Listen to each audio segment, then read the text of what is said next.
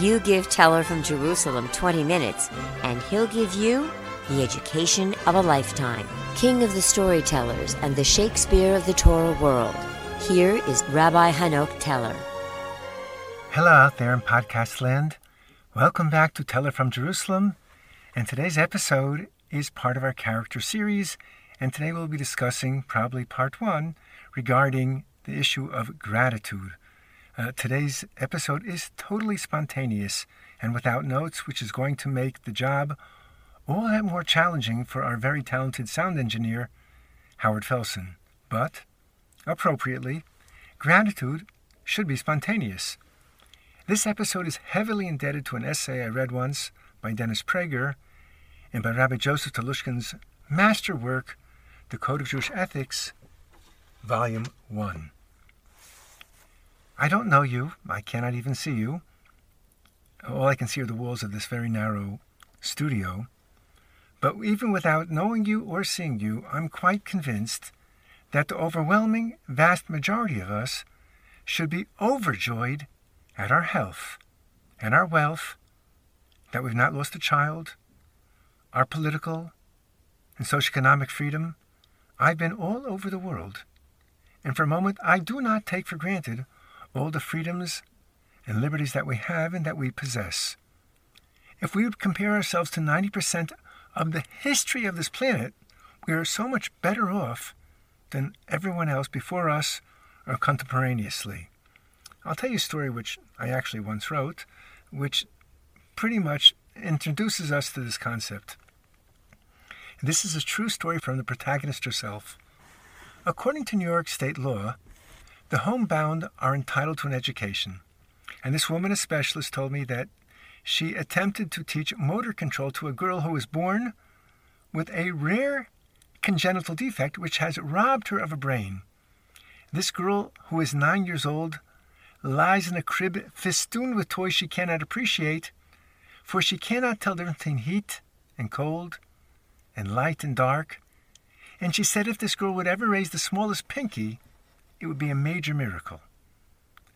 This girl lives in a religious Jewish neighborhood in Brooklyn, New York.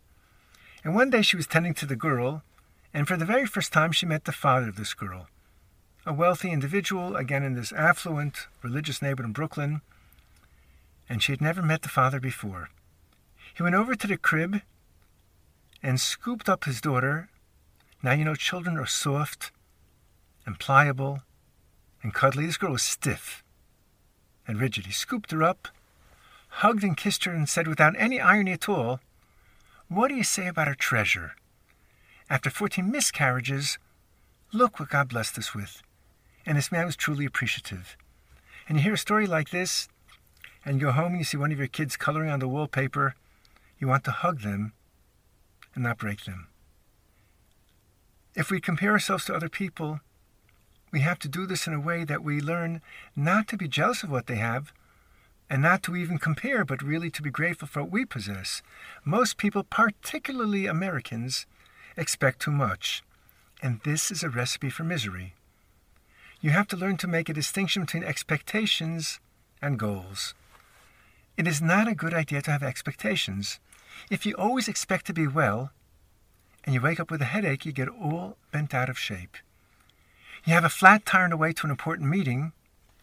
Because you never have a flat tire on the way to an unimportant meeting, you start cursing and cussing. But if you don't expect, you learn how to roll with the punches. This does not mean you shouldn't have goals. It's important to have goals, but not expectations.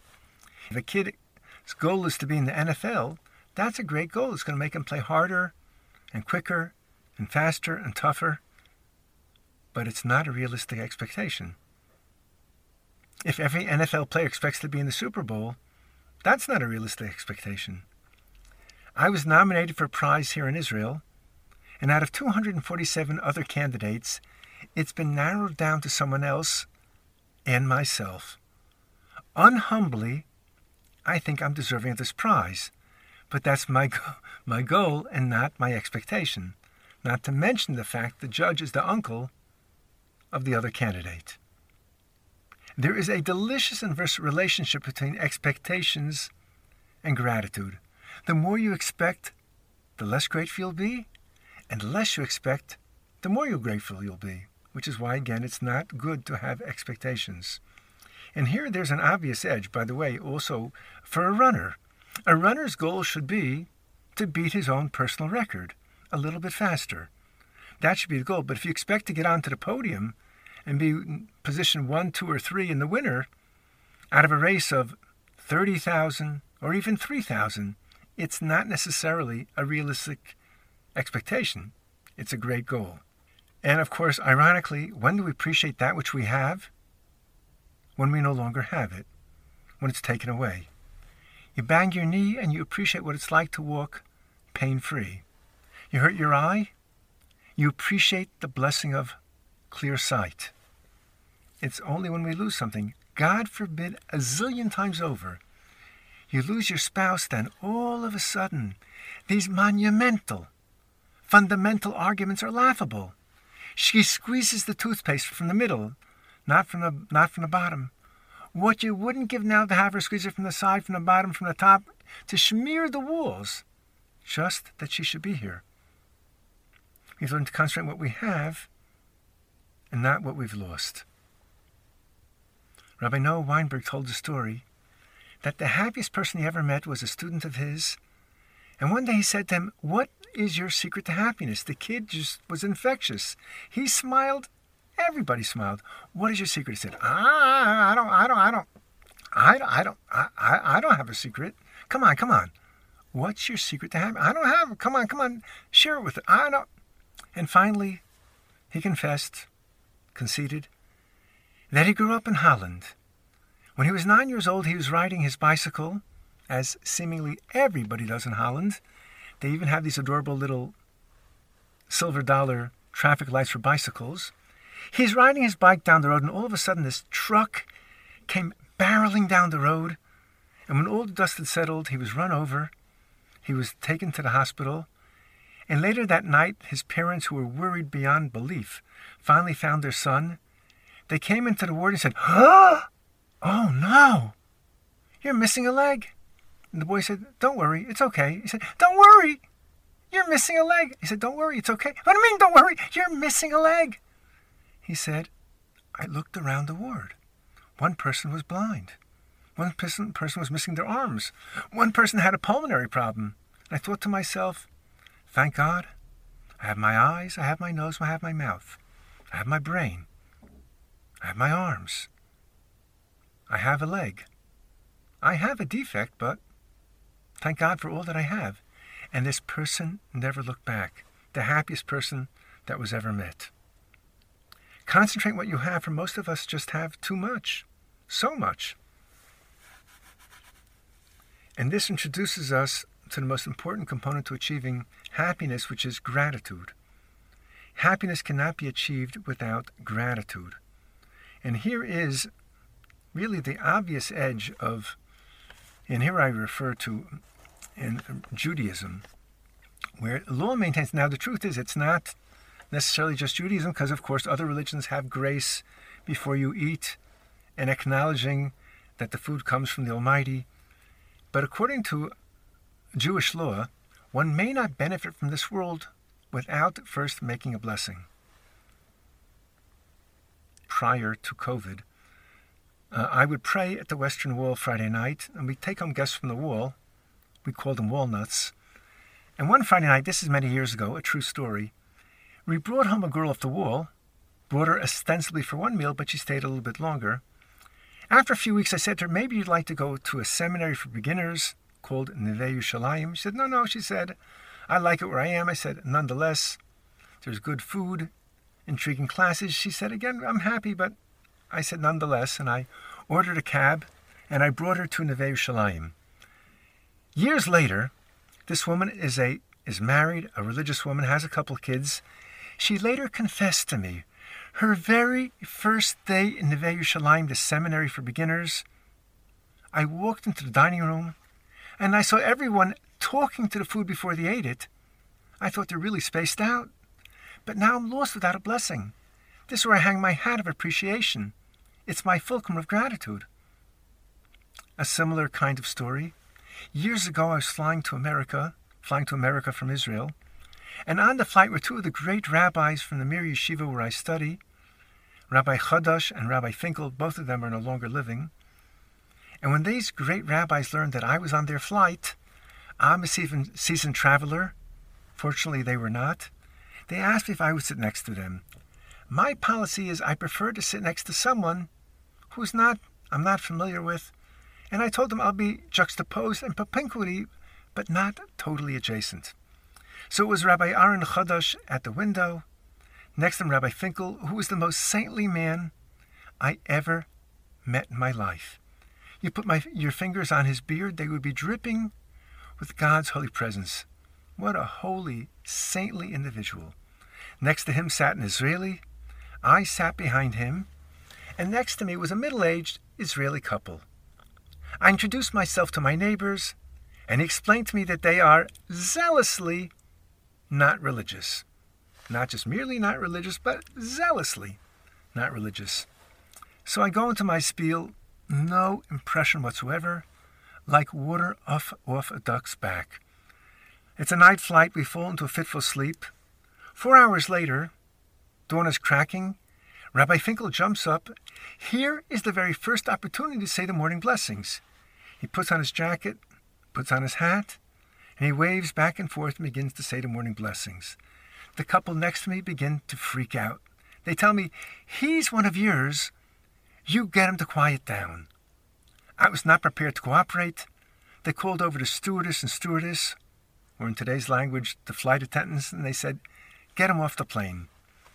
I tried to explain this as highly impractical, emphasis on the highly. They said, call the captain. After 2 or 3 minutes, Rabbi Finkel sat down. Couple resumed breathing. And then Rabbi Finkel gets up and goes to the bathroom again. He comes out and once again puts on his jacket, puts on his hat, sways back and forth with all the histrionics and gesticulations. He starts reciting a blessing. And the couple says, now what's he doing? I said, sir, I don't know how to explain this to you, but there is a blessing you make when you come out of the bathroom. He said, give me a break. I said, no. All you have to do is go to the hospital. If someone's inlets aren't inletting and their outlets aren't outletting, their rupture or blockage, they're immeasurable, horrific. He in his pain. All of a sudden his fingers snapped and he said, you know what? He said to me in Hebrew, you've got a point. The next 6 hours we're talking religion all the way to America. He then came to hear me speak. We were both traveling to Los Angeles. And I always say it's Rabbi Finkel's bathroom blessing that turned them around.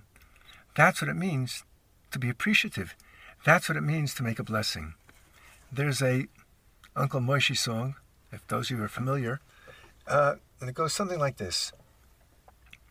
Baruch Hashem in Hebrew is for thank God. Baruch Hashem for the sky so blue. For whatever you do, I'm a happy Jew. Cha-cha-cha-cha-cha. So it's awfully corny, but it's awfully true. But why should I give you my rendition? Let's hear the original. Baruch Hashem for the sky so blue. Baruch Hashem for whatever you do. Baruch Hashem, I'm a happy Jew. Baruch Hashem, thank you. And for everyone else, let's do the more general, less parochial version. That sounds like this. If you happy and you know it, clap your hands. If you happy and you know it, clap your hands. If you happy and you know it and you really want to show it. If you happy and you know it, clap your hands. Grateful people look forward to helping those who have helped them. Conversely, what is the mindset of the ungrateful person? The only reason that Jack helped me is to make sure that I'll reciprocate when he needs me. Or, Lucy did me a favor, but she's only doing me this favor because she's going to expect something back from me. An ungrateful person reveals not only a suspicious and mean-spirited disposition, but how unprofoundly loved they feel. Ungrateful people cannot imagine that others care enough about them to be generous with no thought of quid pro quo. Think of the people that you regard as ungrateful, inevitably you're going to realize that none of them is a happy person. How could they be?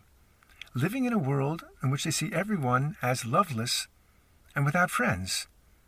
And now think of those people who express gratitude even for the smallest little favor. These are people who automatically come to mind as the happiest people that you know. Years ago, I was visiting someone that I know who is serving a prison sentence. This is in Israel. And I was in the, it's a long procedure to get into jail, I guess, for a criminal and also for a visitor.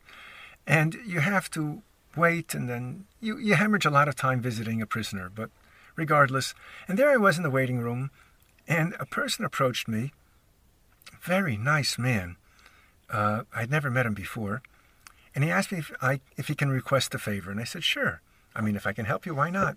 And he asked me if I'm just here by myself to visit someone. I said, that is correct. He said, can I please ask you a favor? I said, go ahead. So he said that his son is in jail. Now, I know thinking of someone in jail always conjures the worst thing in your imagination. It happens the boy was in jail because he attended a demonstration, which turned out to be an illegal demonstration, about Israel giving land to Palestinians. And for this, he was given a jail sentence. So he said to me, if you could do me a favor, my son's fiancée is here, and we are ready. Every prisoner is allowed only 2 visitors. But if his fiancée comes with me, as it were, to visit my prisoner, then she can then visit her fiancé. I said, of course. Now, what did I do? Absolutely nothing. I just allowed this woman to come in as if she was ostensibly coming with me to visit the fellow that I was visiting in jail. I have met this fellow a few times. I mean, I didn't even notice him. There have been times, this happened maybe 8-9 years ago. Over the last 8-9 years, he must have seen me 5 or 6 times. We both live in Jerusalem, but totally different neighborhoods. Whenever he sees me, he runs across the street, gives me this bear hug, and thanks me and thanks me and thanks me for something I didn't do a thing. Now, this person is very, very grateful. And I must tell you, he's an extremely happy individual. It may sound a bit exaggerated, but this is a person who knows how to say thank you. Thank you. Thank you for this day. Thank you for every moment that led to this day. Thank you for the hard times. They made me appreciate the good times. Thank you for the lessons. They were needed for my development. Thank you for my eyes that get to witness the miracles of today and tomorrow. Thank you for everything I take for granted. Thank you for all of my blessings. Gratitude is rooted in remembrance. Therefore, we must make a conscious effort to recall how others have helped us. If we don't do this, then we're going to forget, and we're not going to have that quality. It's like ripping a muscle. The more grateful you are, the happier you are. But you have to think about what you have to be grateful for and express that gratitude. By practicing gratitude and constantly examining what you're thankful for and why, you stop ignoring what makes you happy. Essentially, being actively grateful will make you a happier person. We have to learn to make our gratitude for others to last for a long time. There's a classic American joke about a congressman who was running for office, and he was soliciting his constituents' vote. And one person he learned, who he had helped out in the past, this fellow made known that he wasn't going to vote for him. He said, "What do you mean you're not going to vote for me? Don't you remember that 10 years ago your business burned down, and I got you the loan from the Special Small Business Administration to help you build up?" He said, "That's true."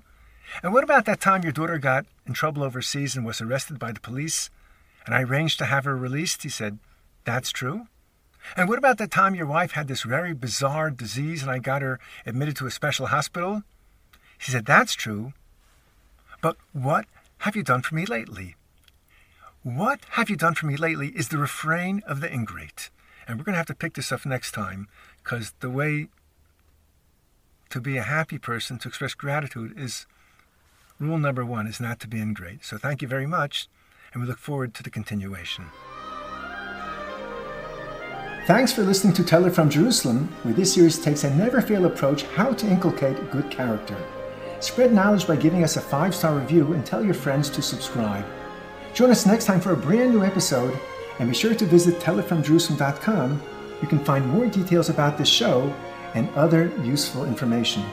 Check out the site store, and just by inserting the TFJ code, you will receive an additional 10% discount off the already very reduced price of all Hanoch Teller products, books, lectures, and documentaries. And remember, don't forget, you can get Teller from Jerusalem on any podcast platform, or go to telefromjerusalem.com.